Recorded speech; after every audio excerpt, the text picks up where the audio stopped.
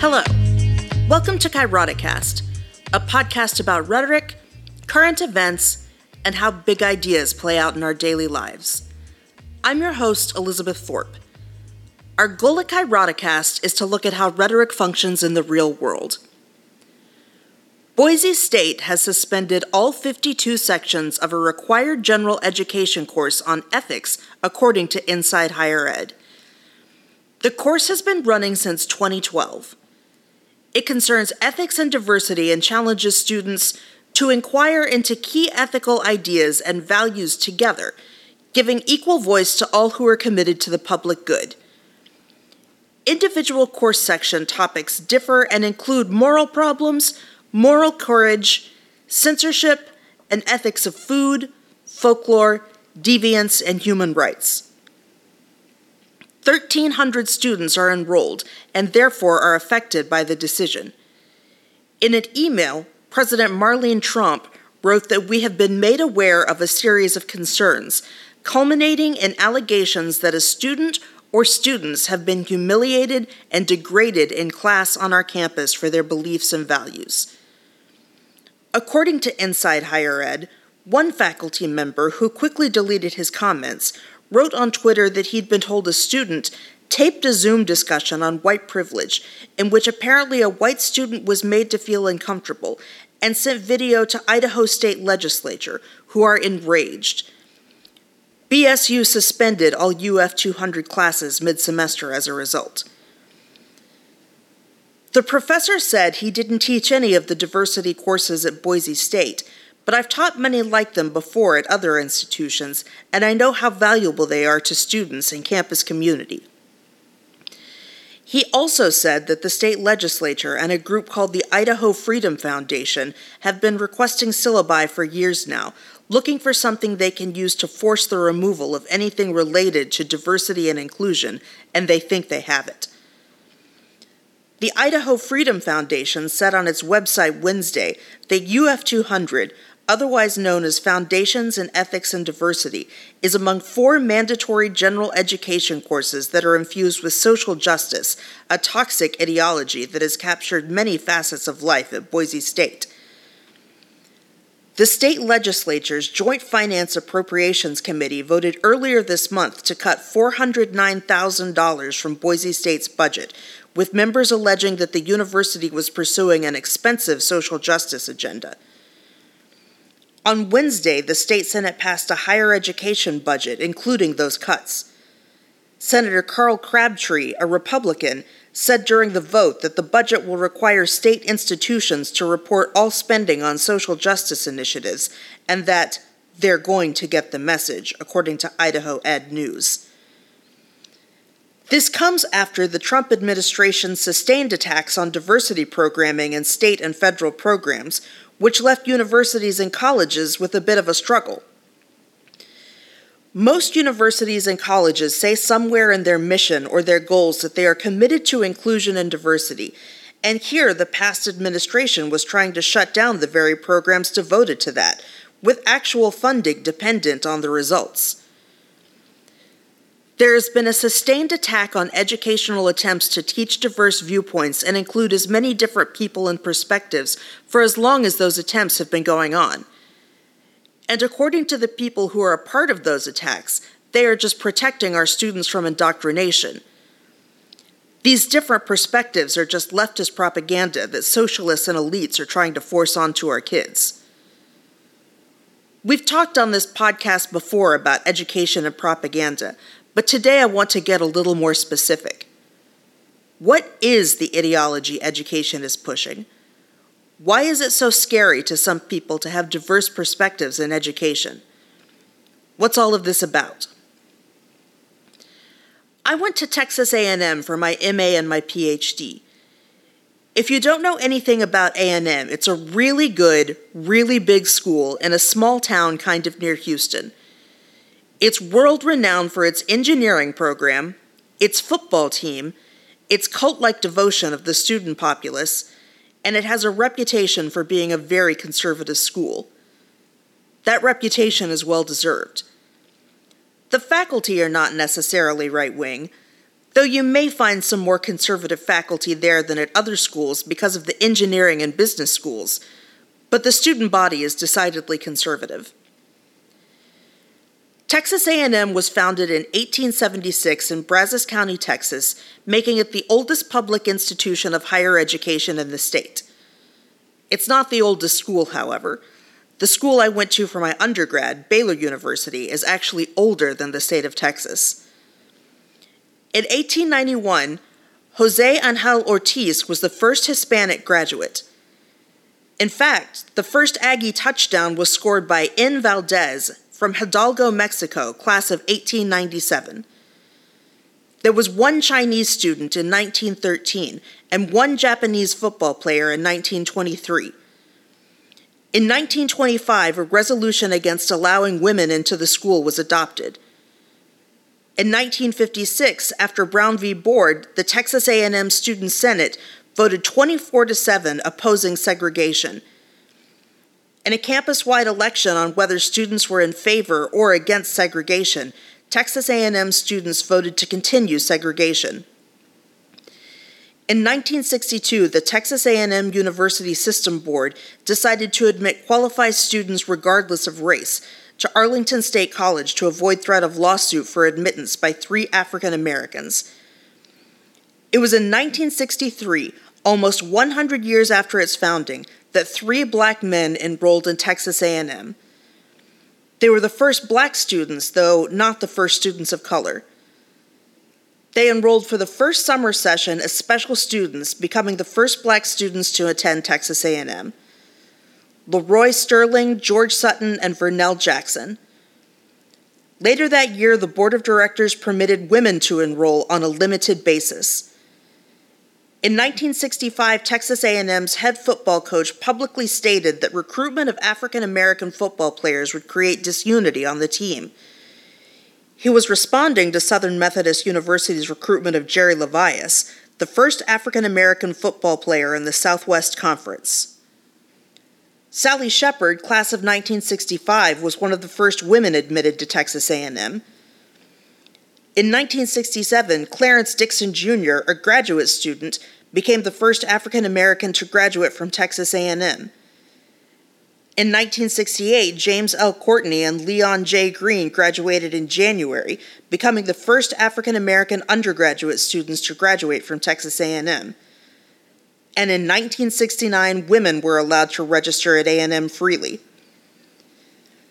The story of diversifying my alma mater clearly goes on from there, but I wanted to give you a glimpse into what it was like and how long it took for there to be any real change before I shared this gem with you.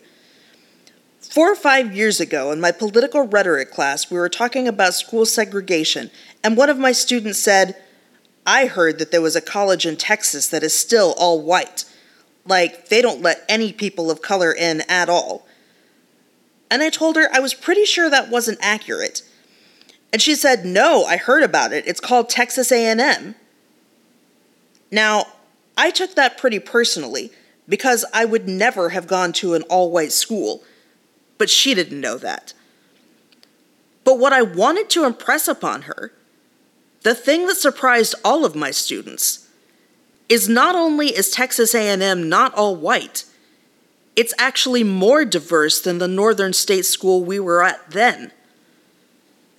Texas A&M is 63% white. Brockport is 71% white. The point I was trying to make there is that we assume whiteness and masculinity are baked into some places. Like, oh, Texas, yeah, that place is just sexist and racist. And history bears that out. But if you stop there, you might miss the fact that you're sitting square in the middle of a pretty big field of whiteness yourself. And if people aren't aware of that, then they are missing out on a lot of perspectives. And they may not see the need for having those perspectives introduced. But honestly, I think it's a little bit more pernicious than that. I think the relationship between whiteness and education is more than just, oh, I didn't know. I think whiteness is at the heart of education. Diversity programming is a threat to it, and we know how power structures react when they are frightened. Whiteness runs through education like a spinal cord, and certain people see challenges to whiteness and masculinity and heteronormativity as possibly crippling. I've mentioned this before, but I'm going to refer to an article I published a while back in Common Law Review. I'll put the link in the transcript. Basically, I argue that the Brown v. Board of Education opinion fails as a piece of constitutive rhetoric because it speaks from a place of colorblindness, which, in actuality, perpetuates white dominance. We don't have to go through a lot of stuff about constitutive rhetoric, but what I do want you to understand is that whiteness is baked into the law, and the Brown opinion argues that education is supposed to be white, not so much equal. Race blindness or color blindness does little to help race relations. It imposes a blanket identity on a group of people which inevitably marginalizes those who do not conform to that identity. The idea behind such blindness is that race should have no real significance. According to Gotunda, it ignores the culture and the problems of a group of people and assimilates them all into one category, which is inevitably the majority. In other words, it eliminates the means to effectively battle racism by ignoring that racism exists. In this way, race blindness or color blindness exacerbates the hegemony of white culture. The essential defect of any colorblind theory of racial discrimination is that it presupposes some utopia where race is inconsequential. As Gotunda argues, colorblindness only serves to advance white interests. The Brown decision was colorblind in the way it did not acknowledge its own privileged beginning premise of whiteness. It assumed that equality meant sameness, not diversity, and therefore sought to impose the norms of white society on black schoolchildren. There was an undercurrent of thought that, as Gunnar Myrdal claimed, black people were just white men with black skins. This was the version of American identity that the opinion was striving to constitute.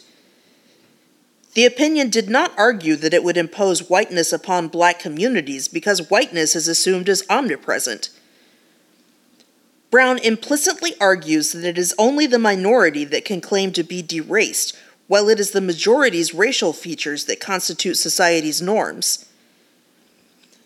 The Brown opinion was specifically constructed to address the separate nature of segregation, not the unequal nature of so many segregated school districts that the Plessy decision established as doctrine.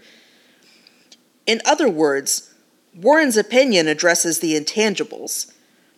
It operates from the assumption that the physical and measurable aspects of education were equal, or were in the process of being equalized. What is left, then, is the separate nature of education itself. Part of that untouchable but essential component of education is the normative civic function of education. Education, the opinion posits, teaches children how to be young Americans. White students were learning one version of American identity in their schools, while black students were learning a different understanding of American.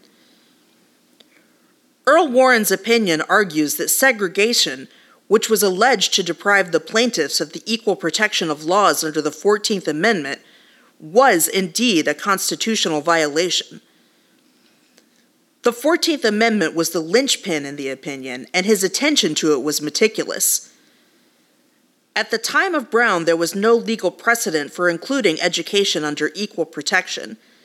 So creating an argument based on the 14th Amendment required a redefinition of certain terms. It assessed the 14th Amendment as it related to education in terms of the amendment's ratification and in terms of the status of education in 1954 America. Warren turns to the history of public education in the United States to argue that it is American norms that are at stake in a segregated school system. Public education had gone from being an afterthought to being central to understanding American life, and so the law had to be reimagined to reflect that change. Black children, by being educated separately, were learning a flawed version of American citizenship. In 2 clear, concise paragraphs, the court brings all of the components of the case together in a stunning statement on the nature of American identity.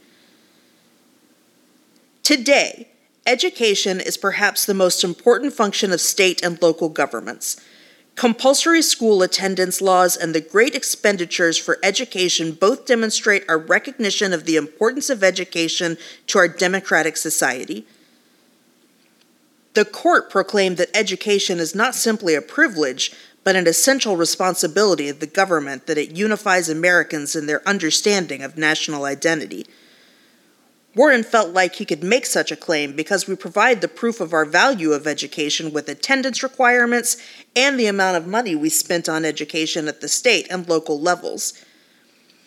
It's not just a matter of private concern anymore, but as a nation, Warren claimed, we have decided that education is essential to our democracy.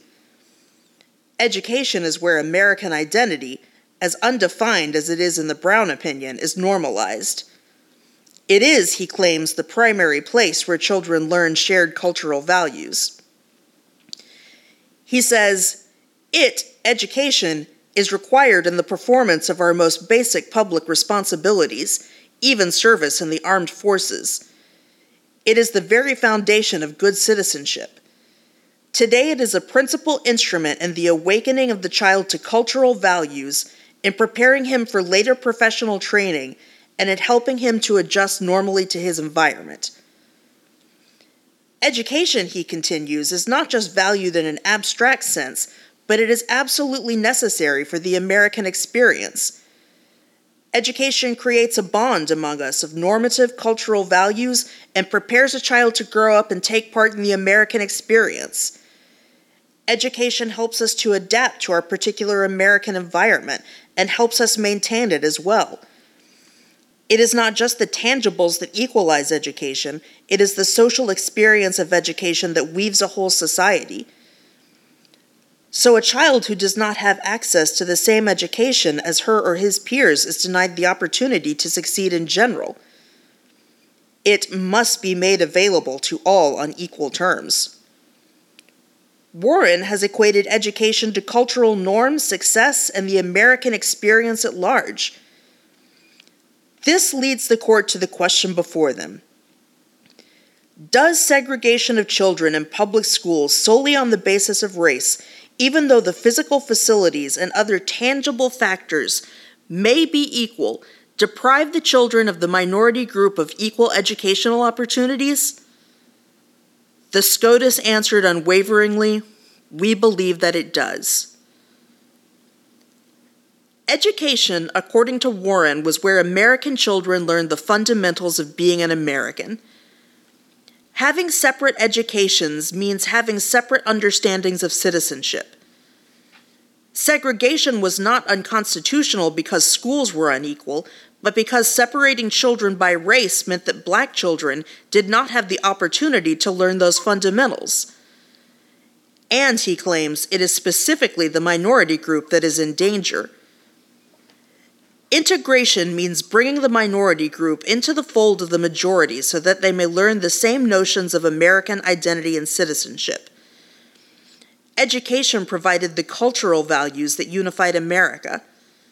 Separate educations meant that groups were receiving different understandings of cultural values.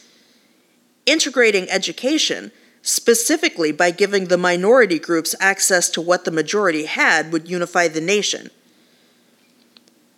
This understanding of whiteness enshrined in the desegregation case played itself out in the practice of integration for generations to come, as integration as it was enforced through the United States operated to protect whiteness.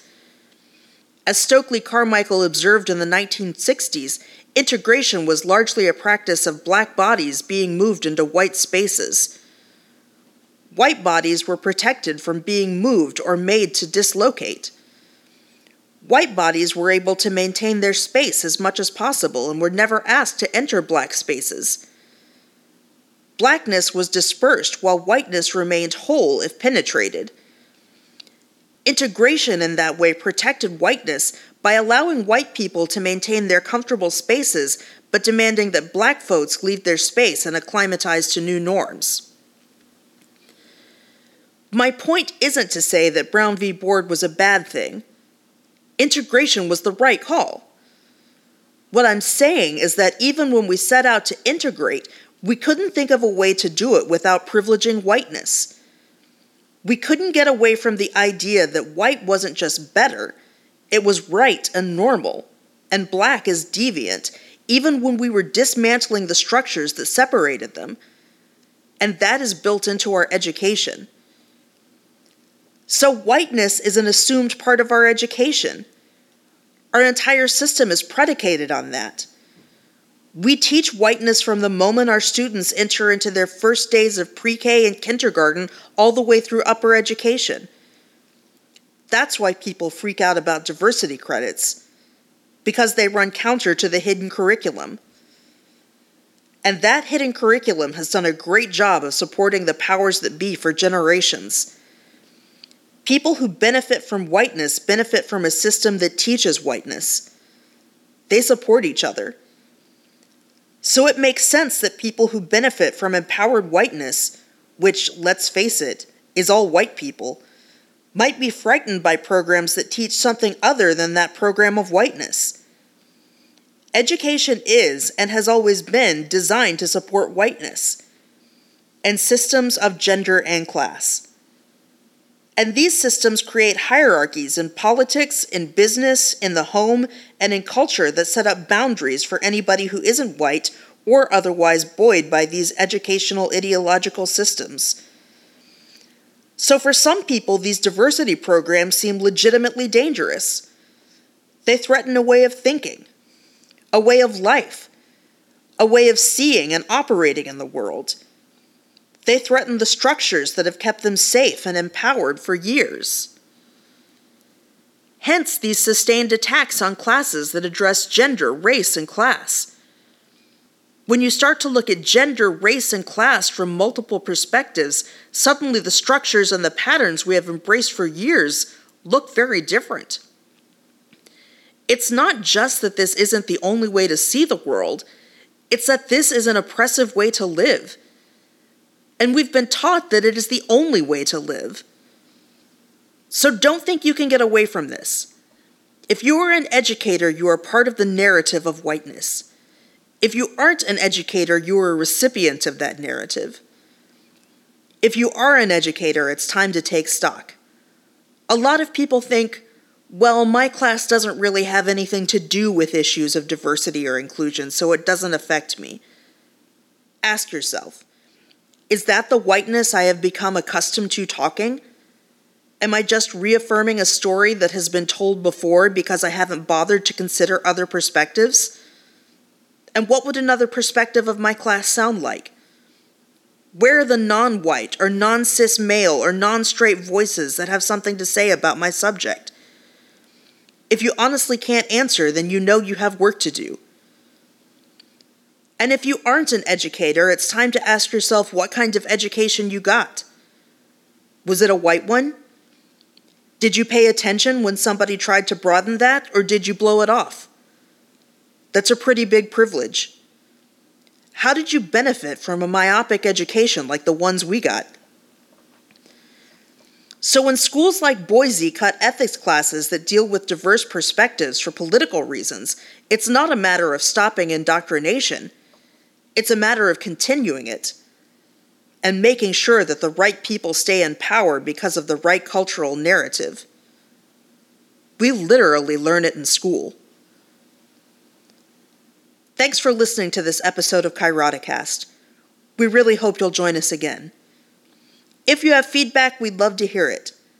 If you have questions, we'll try to answer them. If you have issues you'd like us to address, send them our way and we'll do our best to get to that. Make sure to subscribe or leave a review. Email us at elizabeth@kairoticast.com. That's KAIROTICAST. And we look forward to seeing you next week.